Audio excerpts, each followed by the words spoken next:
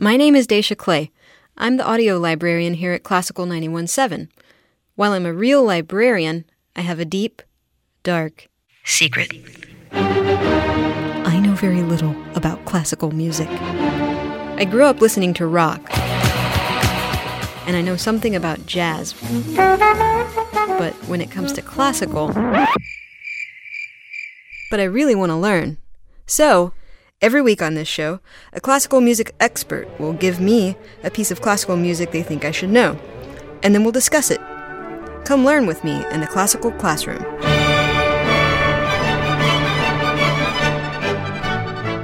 Hello everyone, and welcome to the classical classroom. I'm Dacia Clay, and today here with me all the way from literally the other side of the planet is Jeremy Eskenazi. He is a pianist who has a PhD in performance practice from the Royal Academy of Music.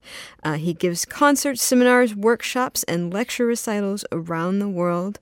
He's won many awards, including the Lillian Davies Beethoven Prize, and he is founder of the Muzio Clementi Society, which has created an authoritative online source of information about Clementi. That's a good segue.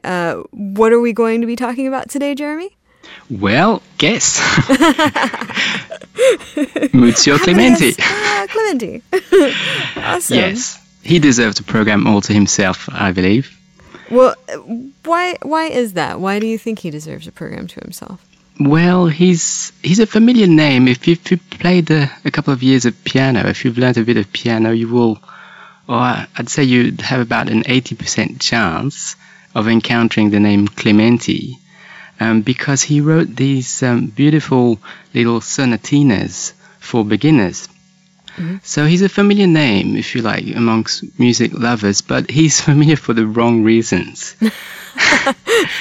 Okay, explain. Well, these sonatinas are gorgeous, and, it's amazing that they've been popular for over 200 years, mm-hmm. to think they were published in 1797. But Clementi actually wrote about 50 or 60 large-scale sonatas in the Mozart and Beethoven style, piano sonatas, and that's what I believe he should be known for. And at the time of his death, he was called, after his death, he was called the father of the piano. Yes, I noticed that when I was poking around online, looking up a couple of things, that he was the father of the piano. Yes, well, that's it. So how come we don't really know this nowadays? I mean, as you said, we can Google it and find that in his gravestone, which is at Westminster Abbey, then, it says there he's called the father of the piano. But really, why was this so? So he was basically at the forefront of piano development. So he was, I wouldn't say the only person who made the piano take off, certainly not. But he was probably the biggest name associated with that new role that the piano was to take. That's certainly what he was known for at his time. Mm-hmm. So, and when was his time, by the way, and when did Clementi live? Yeah, well, the classical period. So he was born in 1752, which is 4 years before Mozart, mm-hmm. and he outlived Beethoven by 5 years, so he died in 1832. Okay. A long life, 80 years. And where did he live? So he was born in Rome. He's in Italian, but what's quite interesting about his life is that at age 14, he was literally derooted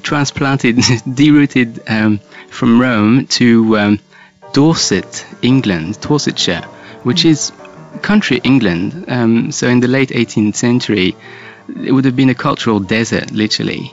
And the reason he moved there at age 14 was because a British gentleman called Sir Peter Beckford heard Clementi play in Rome, the young Clementi, age 14, and decided that he would be the perfect entertainer for his guests in his manor in Dorset. So he met Clementi's father and had an agreement with him that Clementi should be his entertainer for the following 7 years. Mm-hmm. So Clementi had this wonderful early exposure to music in Rome in his early teenage years, and then suddenly nothing. He was literally without a teacher, so he was self-taught from age 14. Oh, wow. Wow. So he played the harpsichord there at Sir Peter's Manor.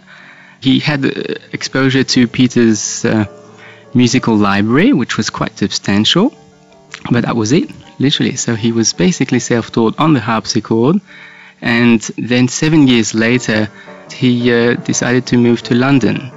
And London was the other extreme. It was basically the cultural center of Europe, and that's in the 1760s now, late 1760s.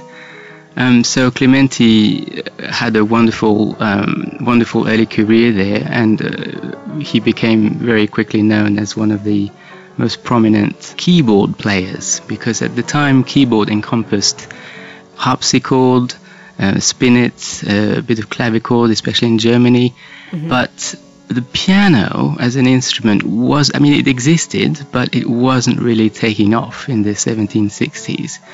In fact, it was sort of, the harpsichord had been around for 200 years, or more. Yeah. So 250 years. So they were really the dominant instrument, and they were very well built, and they were the sort of safe instrument to perform on.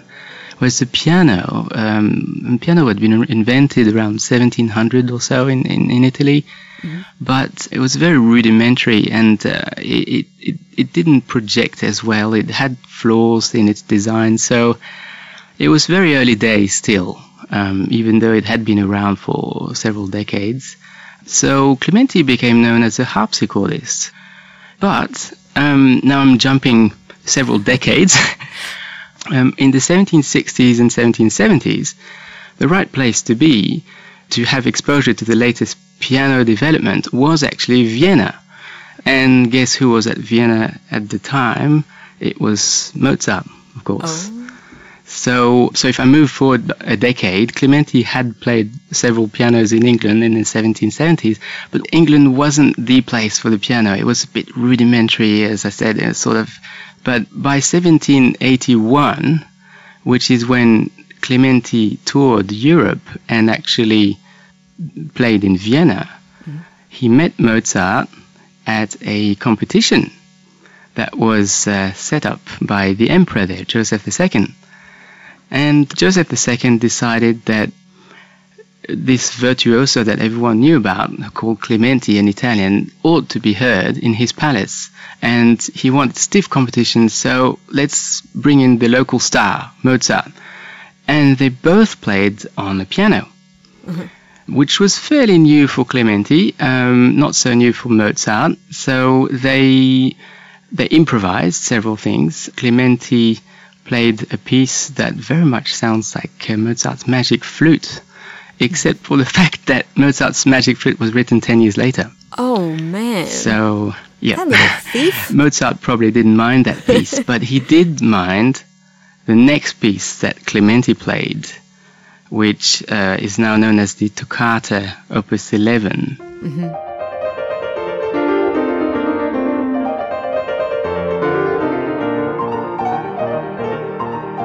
So, it sounds elegant, quite beautiful, but check out the right hand.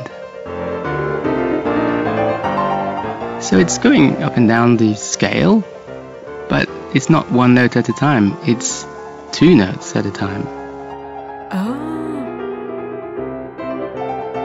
Can you hear the two notes in the right hand? I hear it. Yeah, so it sounds feasible, but check out, next time you're at a piano, try and go up and down the scales two notes at a time at that speed. It's pretty hard. I can guarantee I can't do that. Yeah, it's hard. I mean, the pianist there is Simon Conning, a British pianist, very, very good pianist, and he does that work justice because he just brings in that grandeur, but also that expression to the piece. So for Mozart and Clementi, this was very much a showpiece, because you can't really, Mozart really couldn't play this kind of what we call double thirds, double notes, double thirds, double fourths. Ooh, so Clementi showed up Mozart. Oh, totally. And in fact, hard to believe, but when you read Mozart's letters to his father after the event, you think, oh man, he was jealous. Is he like, so I went to this competition, Dad, and this jerk played this piece. Yeah. Well, initially he says this charlatan, and I mean, he does admit that Clementi did play these passages in thirds really well. Mm-hmm. But, once he's credited him for that, he decided to, have a go at him for everything else and say, well, he's no musician, he's just a mechanicus, he's just someone who executes impressive things but with no soul, Uh-huh. So Mozart decided to play a slow movement, and he made a strong impression on Clementi as well. In fact, I think it was probably a meeting that was going to have an enormous impact on Clementi as a composer and as a pianist, because in the next few years he decided to almost say goodbye to that crazy virtuosity. Really? Why? Almost in the space of a few years. Well, no one really knows, but he probably thought, I'm done with this, I've built my name around these things that no one can play, just me. And how far can I go with this? He's thought, okay, well now I've got to get serious about music, And the wonderful thing is that he did. He deepened as a musician, and that's what I'm really personally excited at, is that he keeps a certain degree of high virtuosity, but it's not an impossible virtuosity. Like it's still accessible virtuosity, but it's a couple of notches up from Mozart, though. I thought you were going to say that he sort of gave that up because of some sort of conspiracy theory wherein Mozart took him down. So I'm glad to hear that that's not the case. Oh, yeah. No one was familiar with Mozart's letters, and they weren't published, and that only happened in the early 19th century. Uh-huh. But funny enough, Mozart was long dead, but Clementi was still alive, and he read these letters, and instead of saying, oh, what an idiot or something, he said, well, actually, Mozart was right. I was only concerned with virtuosity and just showing off and being the greatest, and then I changed. But the reason he gave for that change, his official reason for that change, was that the English piano, as we said earlier on, wasn't good enough to accommodate that singing style that, say, Mozart had, that wonderful grace and elegance and vocal, lyrical intensity. Mm-hmm. So he blamed it on the pianos of his immediate environment, which I think is a pretty cheap excuse, but it certainly made sense, because when you look at the old English pianos, they were really, really behind the German pianos. But what's quite interesting is that when Clementi came back from that continental tour in the early 1780s, then suddenly the English pianos were a lot more interesting than they used to be, but they also had a lot more potential than the German pianos. Okay. What were the differences between the English and the German pianos? Well, and then like talk about like how the English pianos kind of evolved. Well, initially there weren't that many differences. So in the 1760s, when Clementi was a teenager and so on, just that there weren't that many in England. They were mostly done on the continent.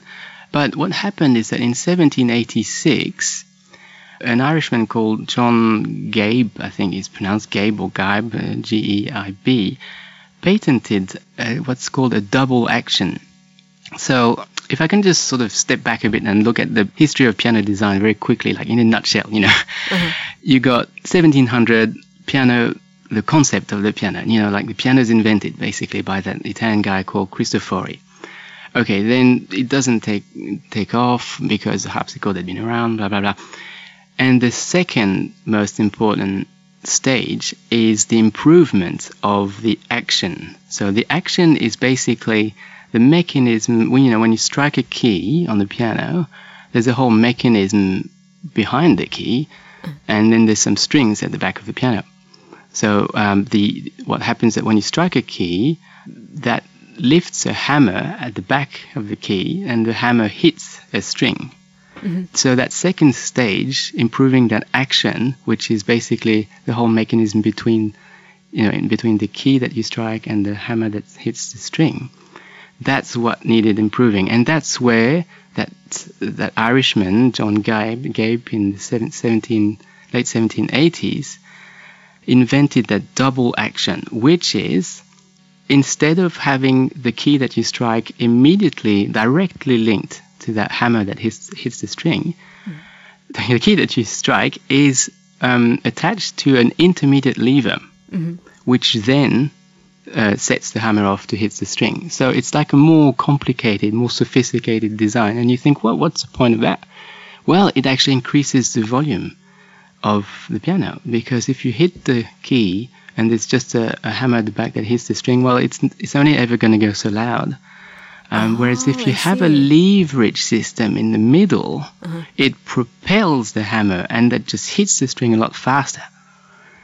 I see. It gives you more like torque, more like power. Okay, got it. So you can play louder. But what's I have no idea what torque is, by the way. I just said that word. Well, it sounded good. That's right. Yeah, it just goes bang, Yeah.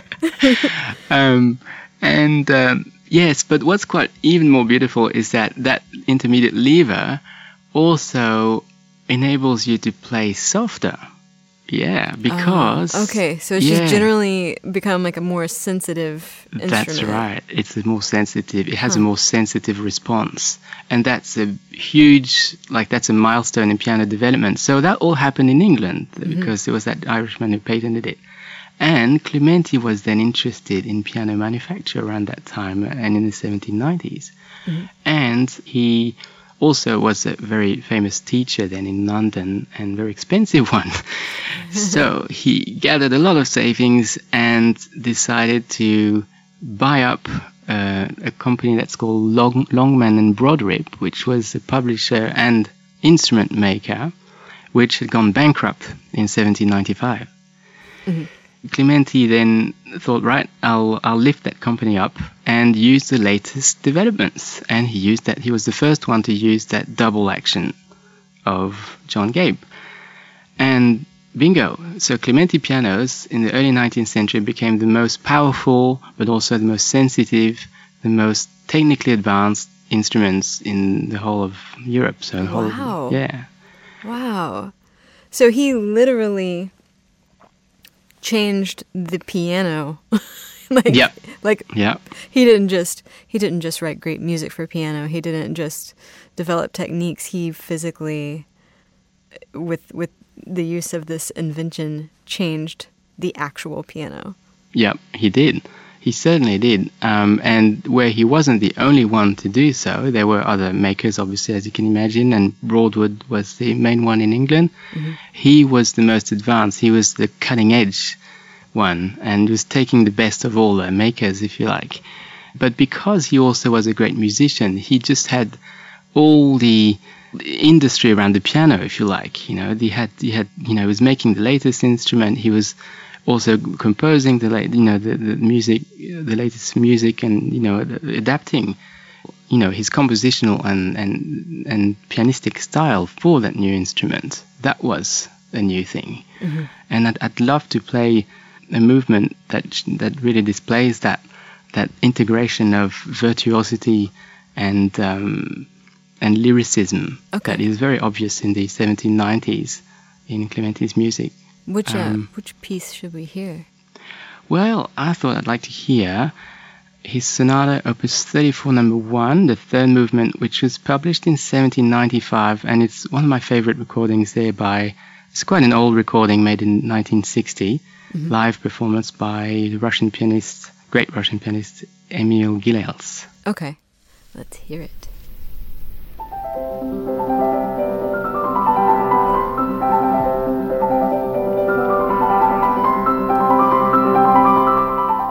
It's a rather innocent melody there, quite folk-like.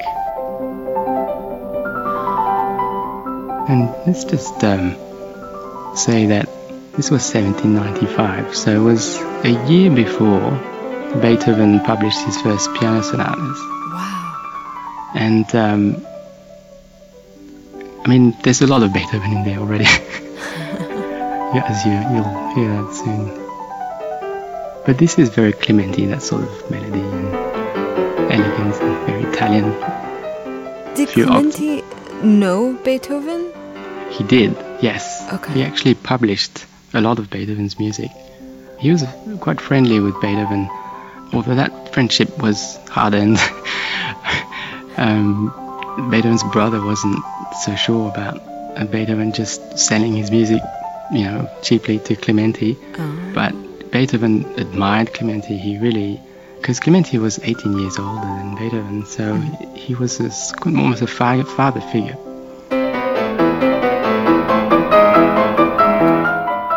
Now hear that. That's almost quite Beethoven. The octaves in the left hand. Is it the Beethoven that you're pointing out? Like, is it that percussiveness? Yes, it's a sort. Yeah, exactly. That percussiveness, that drama, that the sort of big bold gestures. See, you hear that? Oh yeah, okay. That sort of grand style, that could never be Mozart, that sort of thing. Yeah. And yet it was written. Yet it was only written 4 years after Mozart's death. So yes, he did publish Beethoven's music in the early part of the 19th century, and he actually was, for a while, Beethoven's only British publisher. Oh wow! That's how much Beethoven trusted him. Although things didn't always go right, and some parcels that Beethoven sent never arrived, so Beethoven got a bit impatient and sought out some other publishers as well. Oh no! Yeah. So the postal service soured their relationship? Well, admittedly, it was the middle of the war in Europe at that time, so Napoleon was virtually, forbidding things to, circulate beyond certain borders and so on. So it was very hard. I think it had, to send something from Vienna to London, you had to go at that time via Russia, I think. And then back. I mean, it was a very convoluted way. Yeah. Well, but Beethoven got angry with Clementi anyway, or dissatisfied with just kind of how things went. Well, he did. Beethoven was a very irascible kind of character, very impetuous. He did have a go at Clementi in some letters that are now lost, but we know of them. But what happened is that Clementi then came back to Vienna, and they obviously made it up and had a meeting, had a nice lunch with a banker, and it was a friendly end to a sort of tumultuous relationship.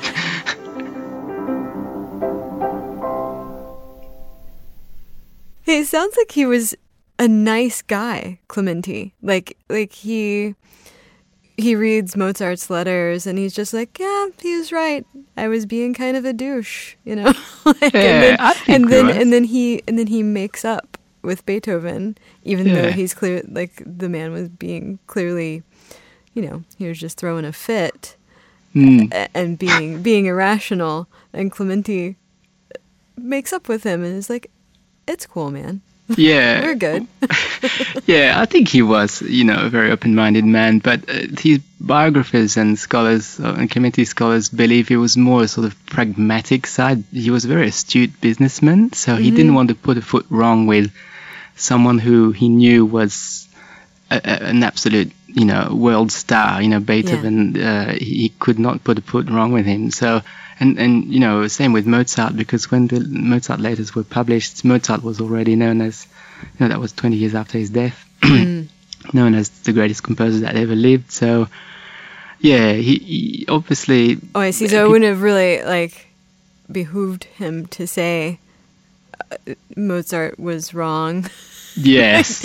Or Beethoven, you're a jerk, because it would not have... Okay. So it wouldn't have come down very well. Yeah. Yeah, and also it's a practical thing. He was selling Beethoven's music, and he was actually selling his own arrangements of Mozart works too, so Mozart operas and Mozart symphonies, and these were selling well, as you can imagine, by the 19th century. So why have a bad word for this if it's earning him money, Right, that would be sort of... But I think, like you, that... Yeah, he was actually I think he was a very nice man, very generous kind of personality. Well, do you think that's maybe why he's lesser known? Because he was just a nice guy, and we all know nice guys finish last. Like, he wasn't throwing fits, he wasn't dramatic, he was just kind of doing his thing. Well, I don't know. I'm not sure, because he was kind of the wealthiest musician in Europe.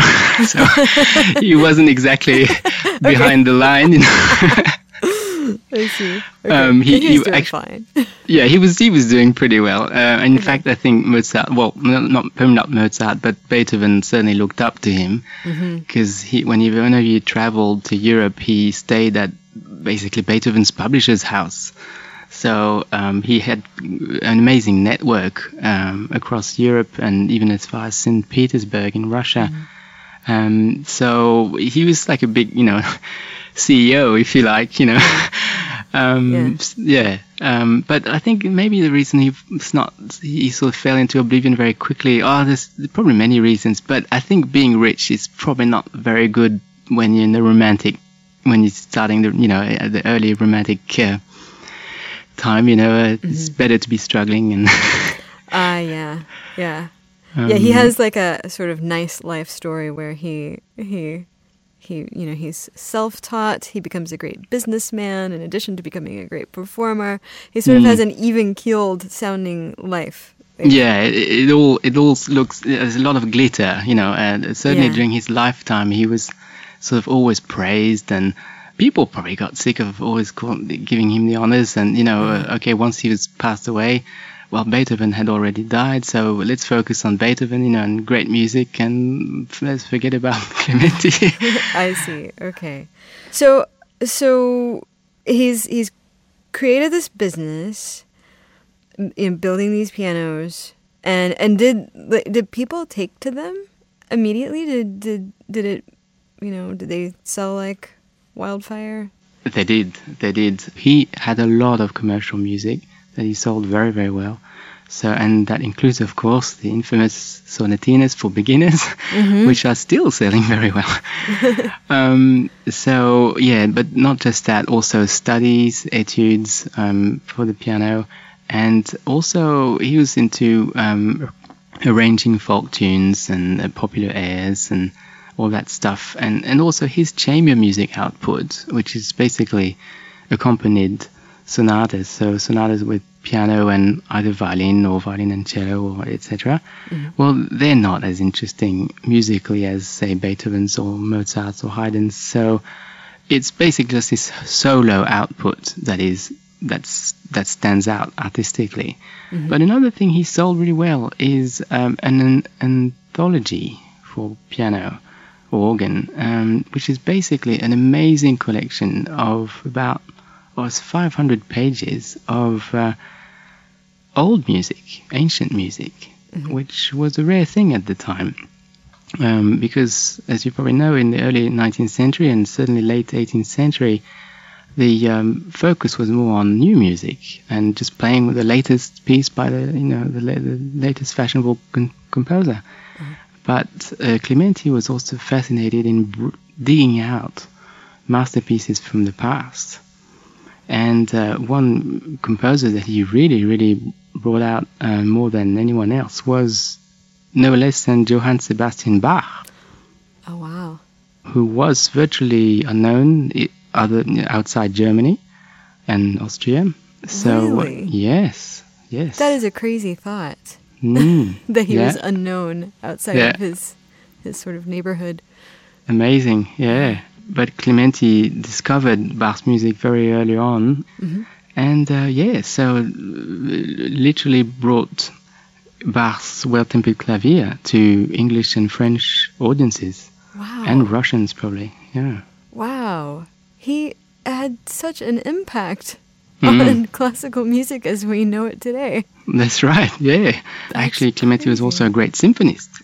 And he composed many symphonies, but most of them he decided to not publish them, unfortunately, and a lot of them have been lost. So it's been a painstaking process of reconstruction, restoration. But anyway, we have a recording of these symphonies. There's 6 in total. And one fantastic symphony, which I really love, is called The Great National. It's the 3rd symphony. And I suggest we listen to the 2nd movement, which has a theme in it that is very familiar to all of us. But the problem is, well, it's not a problem. Clementi first presents it not from start to finish, but from finish to start. Let's have a listen. All right.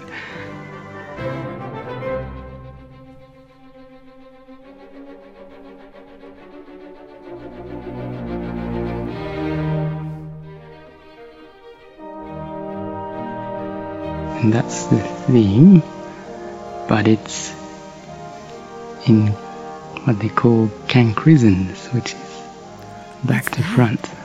It means walking backwards in Latin. Oh. So... Say the word again? Cancrisons? Okay. Later composers like Schoenberg used this technique widely, and they called it retrograde. Huh. But in Clementi's time it was known as cancrisons. And there it is.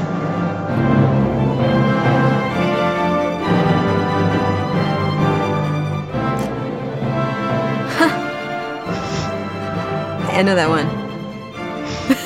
You know why it's called the Great National now. It's all become so clear to me now. Wow. So Clementi wrote the music that eventually became the British national anthem. He did. But ultimately became My Country 'Tis of Thee. Yeah. So you obviously feel very passionately about his life and his work. Yes. You started a whole society dedicated to this guy. What does the society do? How are you? You're kind of preaching the gospel of this guy who was clearly very good at doing that for other people. Yeah. It's kind of interesting. That's right, yeah. So he deserves someone who does that for him. And I'm not the only one, but certainly that society has been very good in that people just email me, they want information about Clementi. And so I used to hold events when I was in England. Now it's mainly, because I'm in Australia, it's a bit more difficult to organize Clementi things, although they have been happening here as well. Well, Clementi is lucky to have you.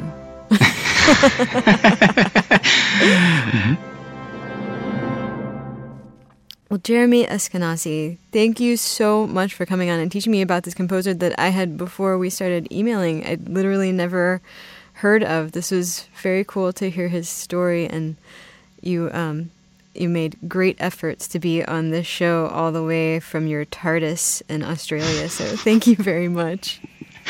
Thanks for having me, Dacia. It's been great. All right, listeners, that about does it for this episode. For more Classroom, visit our website at houstonpublicmedia.org/classroom. You'll find links to all of the ways to listen to us, including Stitcher and TuneIn, and ways to connect with us through social media are also there. You should connect with us in social media because we are hilarious. You can always send me a good old-fashioned email at dclay@houstonpublicmedia.org. Thanks today to audio producer Todd Tall Texan Hulslander for his knob-twiddling skills. Thanks to program director Sinjin Flynn for always noticing when I style my hair differently. Thanks to Jeremy Eskenazi for being here all the way from freaking Australia. Thanks to me for saying words, but most of all, thanks to you for listening. We'll catch you next time.